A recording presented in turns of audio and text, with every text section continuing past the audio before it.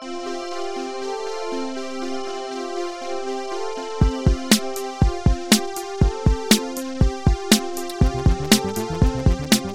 there, literary fans, and welcome to Jeff Reads His Book, where we explore a book written in a month together.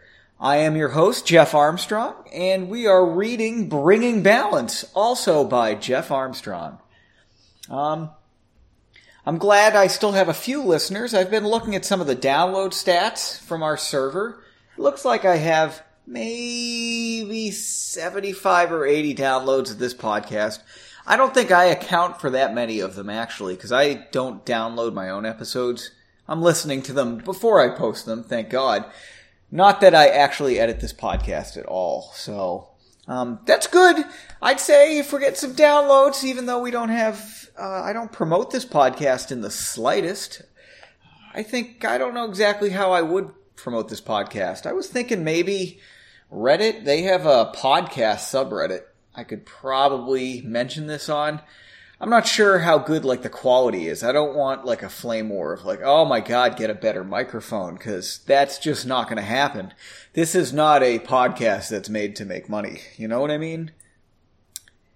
So if you do want to contact me at Jeff Reads His Book, I am Jeff again, and you can contact me on Twitter at FortranJeff, on Mastodon in the Fediverse there at jba@mastodon.sdf.org, or by email at jba@sdf.org.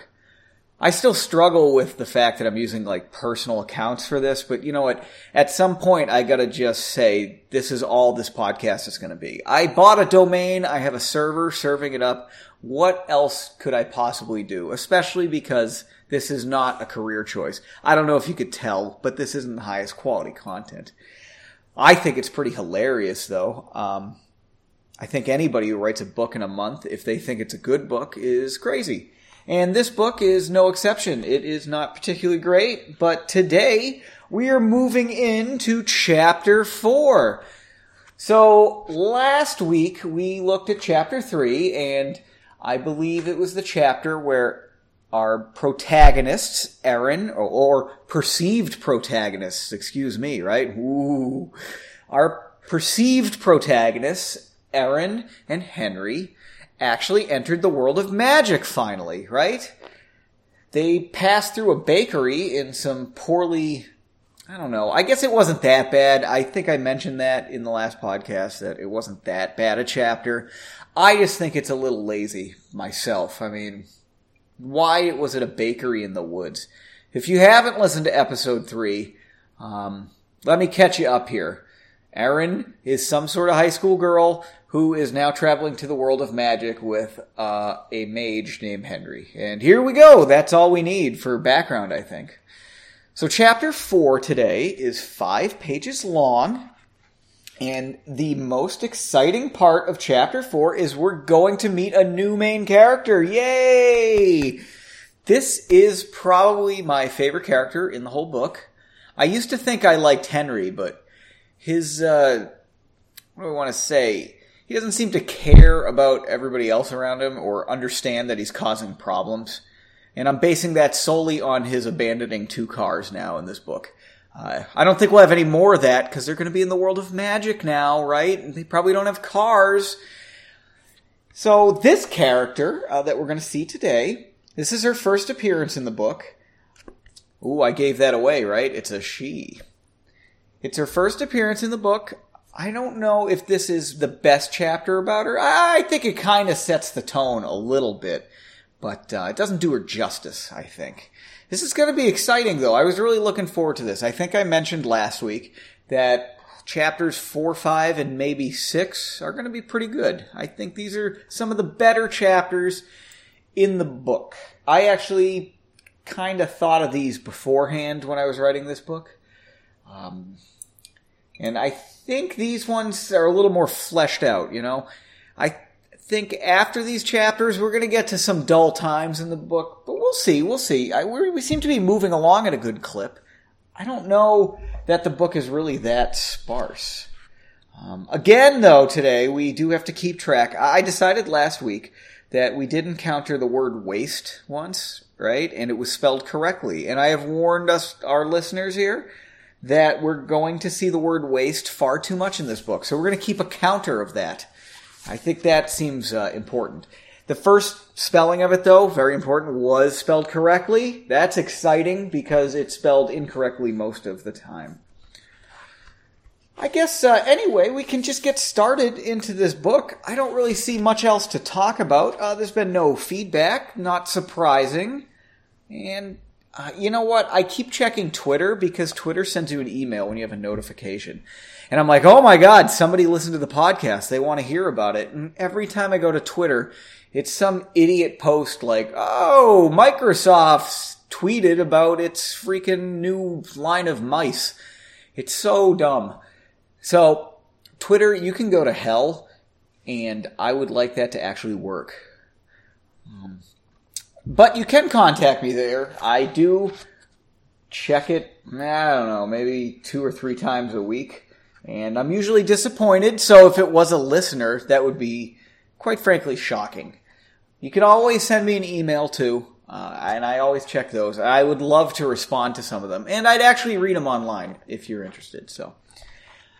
For new listeners, before we get started, if you're interested in reading along with us, you can go to jeffreadshisbook.com and actually buy either a print or an ebook copy of this masterpiece that was written in 30 days, 31 days, wait.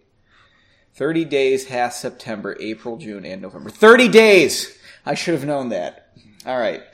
So anyway, let's get started with Chapter 4 of Bringing Balance. Okay, so Chapter 4. We're on page 19 of the book right now, of the print book. And if you're if you're using the ebook, I guess you're on Chapter 5 because the goddamn prelude isn't done right. I did want to point out, though, that we are on page 19 of 170. So we've passed 10% of this story. So is everybody really, sold on it so far? I don't think it's a bad story, but we'll see. We'll see. Here we go. Oh, and with Chapter 4 today, I am again drinking Wild Turkey on the Rocks. I think I need this for these chapters, but it loosens it up. A little liquid lubrication. I guess most lubrication's liquid. A little, mental lubrication. How about that?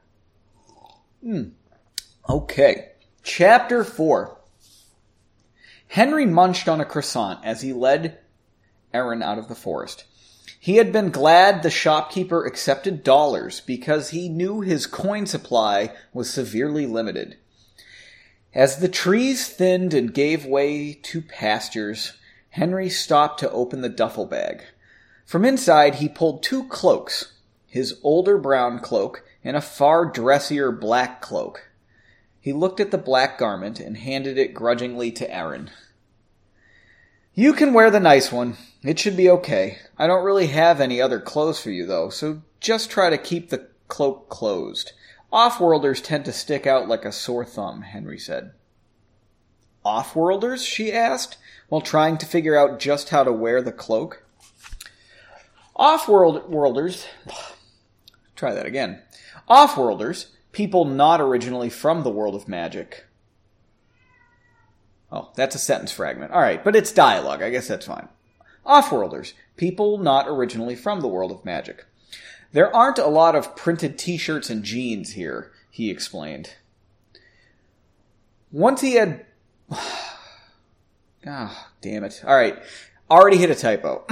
Once the had both donned their outerwear. I think that's once they had both donned their outerwear. Once the had both donned their outerwear, Henry continued to lead her across the open field. Where are we headed? Aaron asked. Not far from here, maybe another hour's walk, is the town of Sandhill.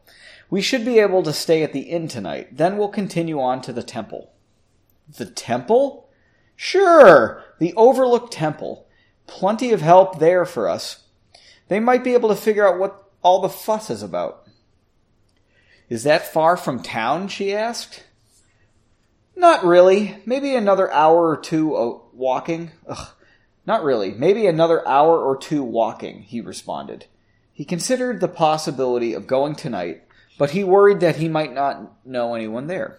Worse, he might know one person very well. Ooh, foreshadowing. He shook his head to clear the thought. Tomorrow had a very strong chance of being a terrible day. Once they started walking again, Aaron tried making conversation. Why did you end up leaving here? Things seem nice. Henry thought about his answer for a moment. It just wasn't the life I wanted. Always fighting and working. I just up and left. When did you leave? She pressed. About a year ago. I guess you never come to visit then, she concluded. Henry turned to her, surprised. How did you... ... I just guessed by your first reaction to me, Aaron interrupted. You made it quite clear that you didn't want to come here. She paused before asking the obvious follow-up. Why didn't you want to come back? Henry couldn't help but frown at the question. It's complicated, he said, hoping the line of discussion had ended. Drinking break! When I have a drinking break, the amount of dead air time on the recording looks so long, but I don't think you guys mind, right? If there's anybody listening, which there probably shouldn't be, because my God, this podcast, this book, whew. All right, let's get started again. Eventually, Aaron saw distant plumes of smoke. As they walked, first chimneys rose from the ground, then roofs, and finally a collection of structures that comprised what she assumed was the town of Sandhill. The low buildings and homes had a distinct look of a medieval village in Aaron's eyes. Some buildings appeared to be constructed of stone, some of wood, and all of them featured thatch roofs. The little village did seem to exhibit some sprawl, and Aaron lost count of how many buildings were visible as more appeared on the horizon.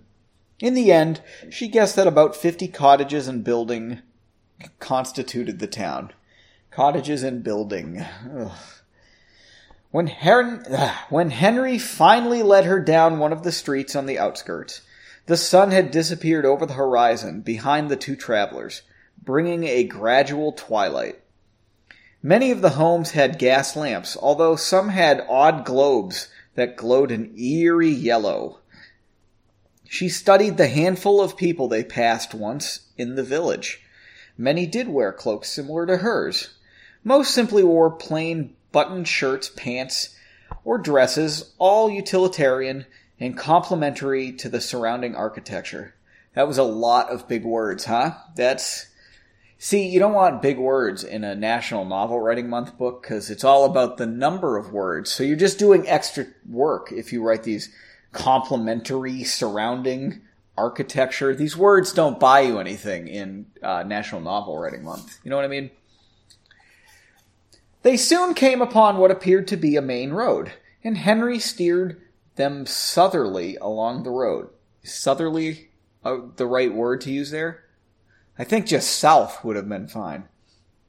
Small shops lined the street, some still open and illuminated in the early evening. Pedestrians hustled in both directions along the road, some loud and boisterous, celebrating the end of the day, others tired and quiet, looking forward to an evening at home. Along the main road, most buildings were built of stone and stood at least 2 stories tall.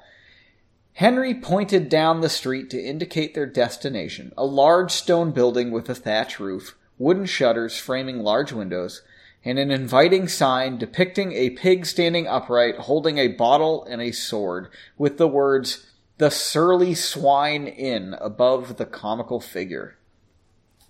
I used to know the owner, Henry said. Guess he's bragging there.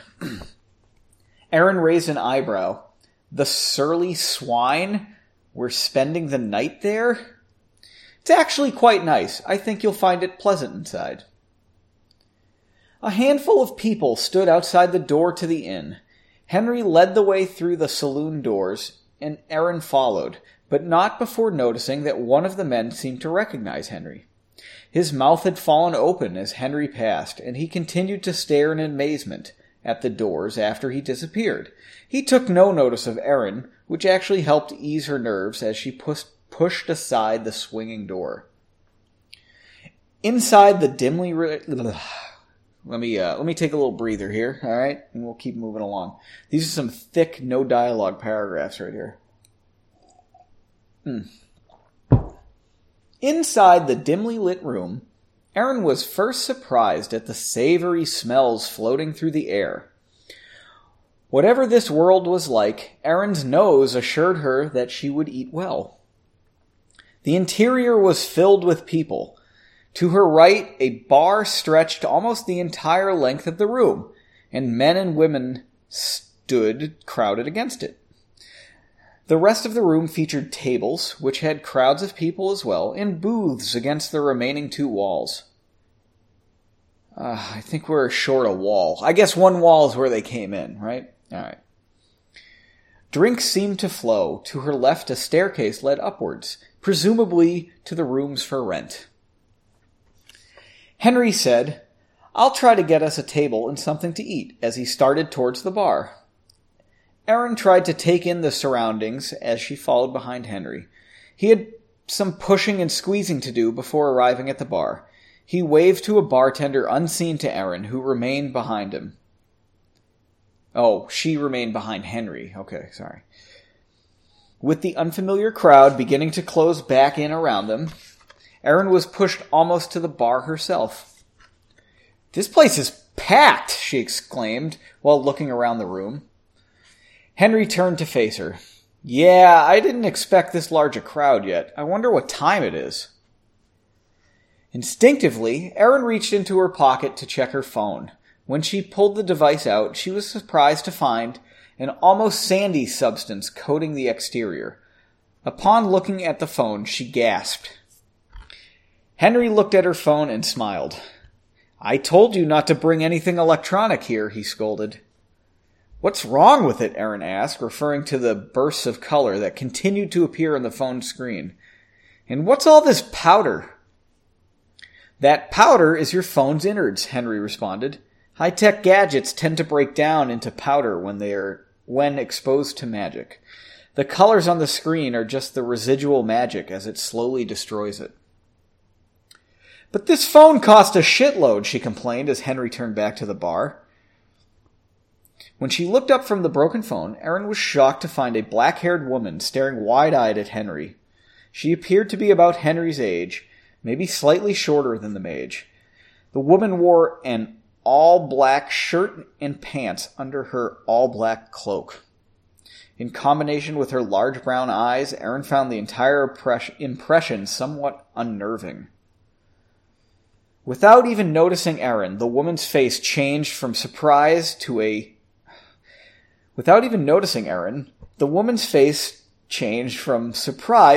a look approaching disgust. That's right, 2 A's. "Henry McCallum," she said slowly. Looking back at Henry, she saw his head drop and his eyes close as he let out a deep sigh. Without turning, he replied, "Hello, Margot." Pausing, the mage continued, "What are you doing here?" Erin turned to see the anger in Margot's eyes. "What am I doing here? I thought you were to, quote, never return," the woman responded sarcastically. Henry began to turn, saying, "Listen, Margot." Margot interrupted. "No, it doesn't matter." She finally turned to Erin quickly, examining her, before returning her angry eyes to Henry, who now faced her. "And who have you brought with you? Someone you've met off-world that you wanted to show around?" "Margot, it's not like that," he said in a resigned tone. Again, she interrupted. "It doesn't matter to me, Henry. Just make yourself scarce. I don't need you messing up my life."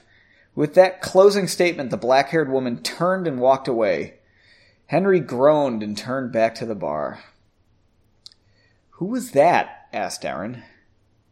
That was the reason I didn't want to come back, he said in a clearly angry voice. That was the reason I didn't want to come back, he said in a clearly angry voice. That was much angrier. I think that was better. A husky man approached the two as Henry hung his head dejectedly. His grin grew to a toothy smile as he said, "Henry, is that you? Well, I'll be damned," he exclaimed. Henry forced a smile, responding, "How are you, Aaron?" "I've been good. Businesses, well, look around," he laughed. "Oh, did you see Margot? She's around here somewhere." We ran into her, yeah," Henry grudgingly admitted. The large bartender noticed how uncomfortable Henry had become. "Ah, sorry, Henry. I forgot for a second. Did you want something to eat?" "Yeah, and a couple drinks. Is there a private table left? We'll also need a room, if that's okay." "Of course, there should be a table left against the back wall. I'll bring everything over, and we'll have a room set up for you." "Thanks, Aaron," Henry graciously said. He led Aaron to the back, who had been... Oh my God, this sentence is terrible. Let's try to work through this. I can't read it naturally because it's atrocious. He led Aaron to the back, who had been contemplating the exchange between Henry and the woman named Margot. As they arrived, the bartender appeared as well, with 2 sizable mugs in one hand and 2 large bowls of stew in another. He placed them on the table and said, "Room 3 is all set for you. Here's the key." He placed a large key between Henry and Aaron. "What do I owe you, Aaron?" Henry asked. "Nothing, Henry, nothing. It's just good to have you back here," he replied and walked away. Aaron tentatively raised a spoon of the dark brown stew towards her mouth. The savory smell was tantalizing after the long day's hike. Wait, I got that backwards. The savory smell was tantalizing after the day's long hike. She was again pleasantly surprised when she tasted the stew. The pair both ate hungrily at their bowl's contents. After satisfying her stomach, Aaron decided to venture back into conversation. "Did something happen between you and Margot?"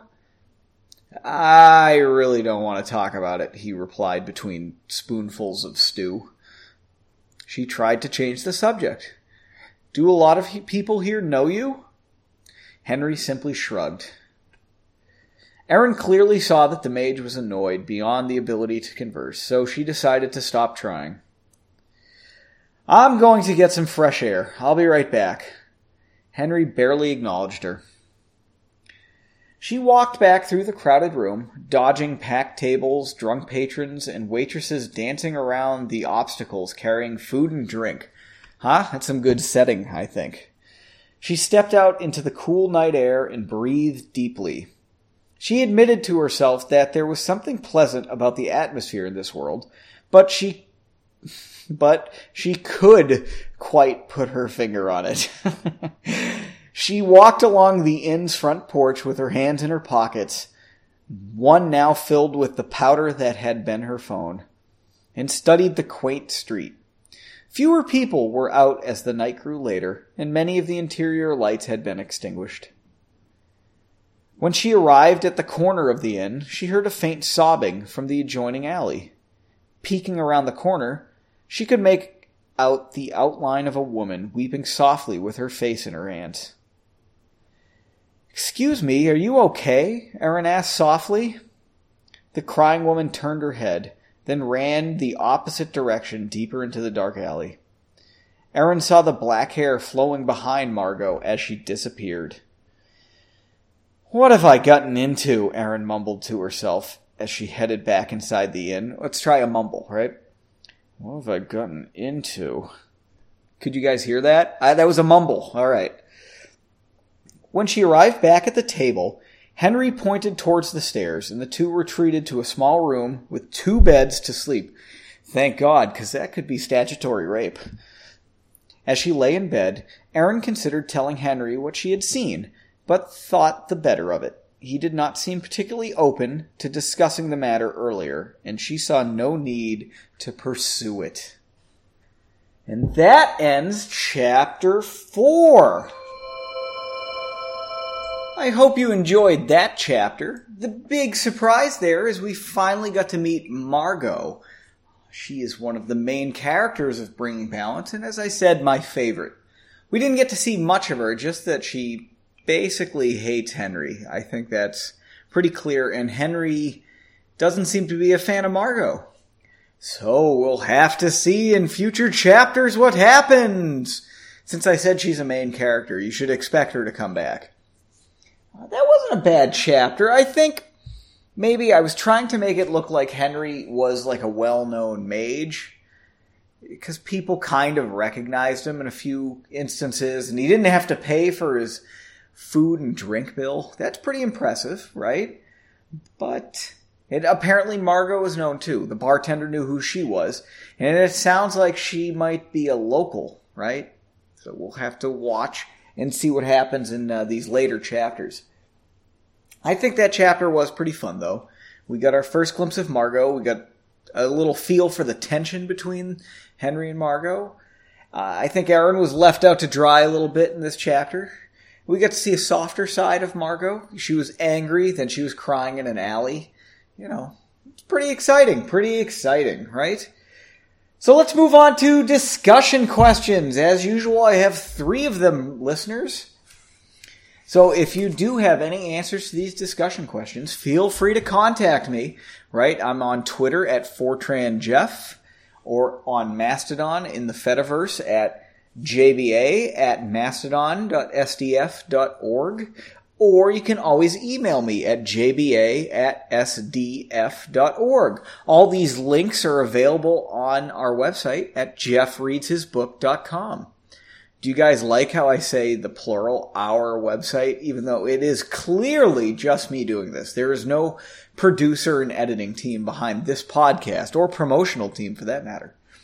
So, let's do our discussion questions. First question. Henry and Erin went to an inn called the Surly Swine Inn. If you had a medieval-style inn, what would you name yours? I think Surly Swine was pretty good. It should be some sort of, like, adjective with an animal, you know what I mean? Something that'll go well on a sign. I think a surly swine, that works. That works. If you have any good ideas, let me know.